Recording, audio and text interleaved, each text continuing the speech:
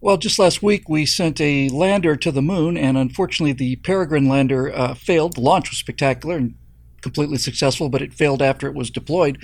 Those of you that are history buffs may remember that we actually landed on the moon several times, 50 years ago, or a little more than that now, I guess.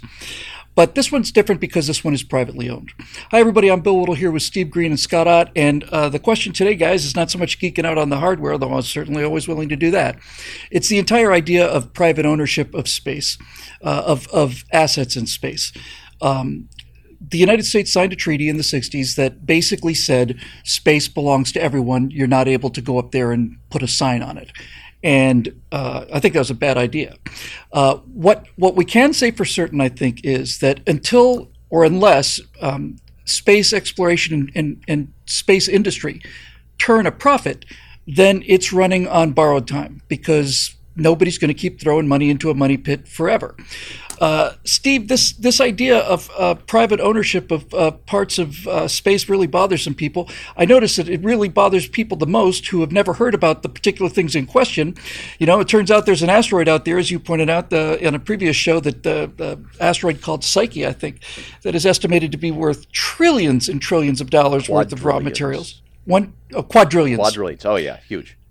Okay, so you're talking about something that's basically got the ability to pay off the national debt as pocket change just for the fun of it. You just toss the 33 trillion off to the coins there and keep the real money.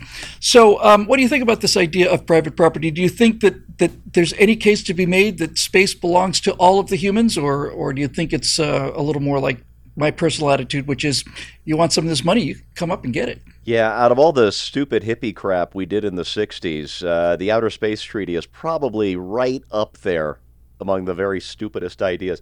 And I think that's what it was called, is the Outer Space Treaty, saying, oh, it's all just public property, it's all commons, hooey for us. We feel very good about ourselves for being such committed little socialists or whatever.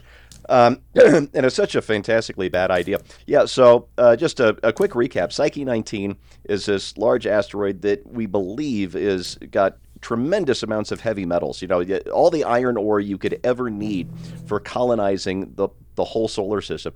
And its real value is the fact that it's not sitting, all those metals are not sitting at the bottom of a deep gravity well. Yep. I mean, metal's heavy. Yeah, and getting stuff into space is expensive. I mean, SpaceX has brought it down quite a lot, I think by like 40 or 50%, but it's still about the priciest thing you can possibly do just to get a single gram into orbit. So we got all that metal sitting there. But let's look at another frontier. Kennedy liked to call space the new frontier, and I think he was absolutely right, and we got a great Donald Fagen song out of that too. Yeah, we did. But the point of this is the interior of the country didn't really get filled in with people until the Homestead Act. And what the Homestead Act said was, right, if you go and improve 40 acres of property, it's yours. You didn't have to buy it. You didn't have to pay for it. You didn't have to lease it from anybody. Change the world. Brilliant. If you improve it, if you farm it, it's yours by right. It's your property. And man, we brought people in from all over the place wanting their plot of America, and that's what filled in the vast middle of the country. I'm not sure I'd have a home here in Colorado if it weren't for that. You know, everybody would either be in California or New York or Virginia still. So it was just a genius law. If you are looking at developing Psyche 19, if you're thinking, man, I'm going to build a space smelter and I'm going to get that thing to Psyche 19 and I am going to start making money hand over fist by making all this great stuff and building these ships that are going to explore the solar system. Well, if you can't settle, if you can't get your 40 acres by right on Psyche 19, you're not going to do it. Because somebody else could come along with a bigger spaceship and just take what you have, and you have no appeal. You have no rights. It's not your property because of the stupid Outer Space Treaty. We've got to withdraw from that treaty and have some kind of Homestead Act for space. I got to tell you, Steve, that is a brilliant, brilliant analogy. I can't believe that never occurred to me. It's just terrific. The idea that you can basically say, hey, you want to own, 40 acres of the moon? You go on up there and build yourself a base. Congratulations, it's yours. That is a really, really, really interesting way to look at things. Scott, there's another benefit to privately owned enterprises like this. So the Peregrine lander failed and is still functional, but it's not going to be able to make the moon landing. Now, if this had been a NASA moon mission, which I kind of assumed that it sort of was, is what I'm used to. And I thought, that kind of sucks. Peregrine lander failed. The probably next opportunity is going to be 3 or 4 years from now. Turns out the next opportunity is next month, and there's a third one coming the month after that. This is what the power of competition does. And one thing that I think all three of us appreciate is probably the single most important thing about SpaceX's spectacular success is operational tempo, is just how fast can you turn this around. And the ability to have separate companies, each with their own design, that are not so much competing against each other, but they're competing for the kind of the distant prize. It's just the way to go. In the same week, I watched a couple of SpaceX launches. I watched Blue Origin's rocket engines go up on the United Launch Alliance Vulcan spacecraft. And this morning, I just watched a Japanese satellite launch. And as I was watching the Japanese one, I thought, yeah, this is what we do. We go to space. Like, this is like a normal thing now, you know? It's not some science fiction fantasy that you're like, oh, someday we will launch rockets on a regular basis from Earth. We're doing this. I saw an old video of a meeting that Elon Musk and Gwen Shotwell from SpaceX were holding. It was like an all-hands meeting. And they were literally talking about having that operational tempo that is on a par with the way airplanes take off and land now. He's like, the key is not just the ability to launch and then reuse a rocket. The key is to be able to launch and reuse it with minimal work required in between. And so basically to be able to take that rocket and refuel it and send it right back up without having to do massive work to it.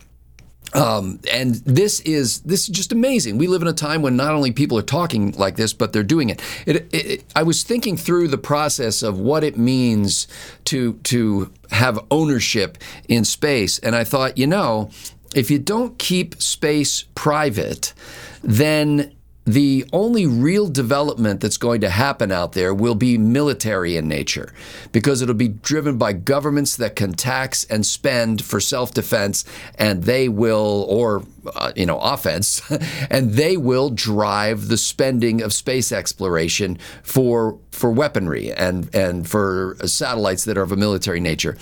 If you nationalize space, in other words, carving it up among the nations, then you have to have treaties that establish boundaries. And let's say if we're going to take the lunar surface, we have to say, okay, well, this part will belong to China, and this part will belong to Russia, and this part is the U.S. And however, if you privatize it, then you need some kind of agreed upon minimal commercial international law. And what Steve suggested about homesteading, I think, should be the foundation of that. Instead of saying, hey, we want territory in space that belongs to my country, we basically say we want to make it easier for people to develop resources in space that benefit humanity. And so let's make it so that if you can get there and if you can do the work, and you can turn a profit, then that will benefit everybody. And I think really that's the best approach to it. If you start churning through it and you go, wow, man, any other way is going to result in just kind of what we have here on Earth, the worst elements of what we have here on Earth, then multiplied exponentially, universally, so to speak. Well, if we're serious about doing something, we ought to be serious about doing it. That's the way I look at things. I think essentially it's the essence of modern left-wing thinking, at least anyway, is this idea that if somebody does something that improves all of society, but that person gets richer as a result of that, they don't see all the boats rising. They just see one person increasing the gap between himself and the average, and they'd rather just have us all sit in poverty and be equally, filled with lice and parasites and eating our dried algae cakes and raising money for the Guatemalan water snake.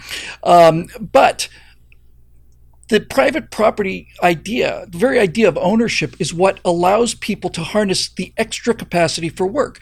What's in it for me? Well, that's what is going to make me stay up later. What's going to make me come in on weekends? What's going to make all this stuff happen? Elon Musk turned SpaceX into what it is because he knew what was in it for him.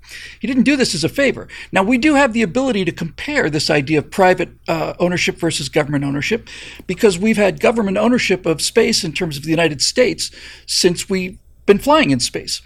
Prior to the first Dragon launch, we depended on the U.S. government to get U.S. astronauts into space. And towards the end of that era, we couldn't. We didn't have any means of getting them up there. They either ride with the Russians or else they stay on the ground.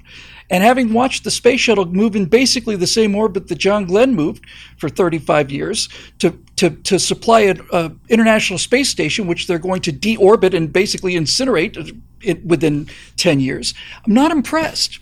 So I'll just close this with a quick little anecdote. We're recording this on Friday morning at 6:45, 6:50 Pacific time. I've been up all night because Natasha has never seen a space launch, and I heard that there was a night launch at Vandenberg Air Force Base. So earlier this evening, we got in the car, we drove 2.5 hours out to Lompoc, found a great place, set up everything, and found out that the launch was scrubbed and that it was pushed back 24 hours. So we had a great time. Do I want to go back tonight? I don't. I don't want to make that drive twice. So I said to myself, all right, well, there's got to be at least another couple of launches at Vandenberg at nighttime, in 2024. I'll just look for the next schedule. So I went to the launch schedule for SpaceX at Vandenberg. They are going to be doing 7 launches at Vandenberg in March. So, if for no other reason than your convenient viewing pleasure, there's a lot to be said for the profit motive and the incentive. And this is the only way that it's going to actually stick. And I'm tired of going into space and then coming back to the ground and sitting there and talking about what our grandparents did and just pining away for a chance to, show us what we're capable of. That'll do it for this edition of Right Angle. It's made possible by the members here at BillWhittle.com, to whom we are eternally grateful. Our gratitude to them will last longer than the footprints on the moon, and I don't mean that in a maudlin way whatsoever. For Steve Green and Scott Ott, I'm Bill Whittle. Thanks for joining us, and we'll see you next time here on Right Angle.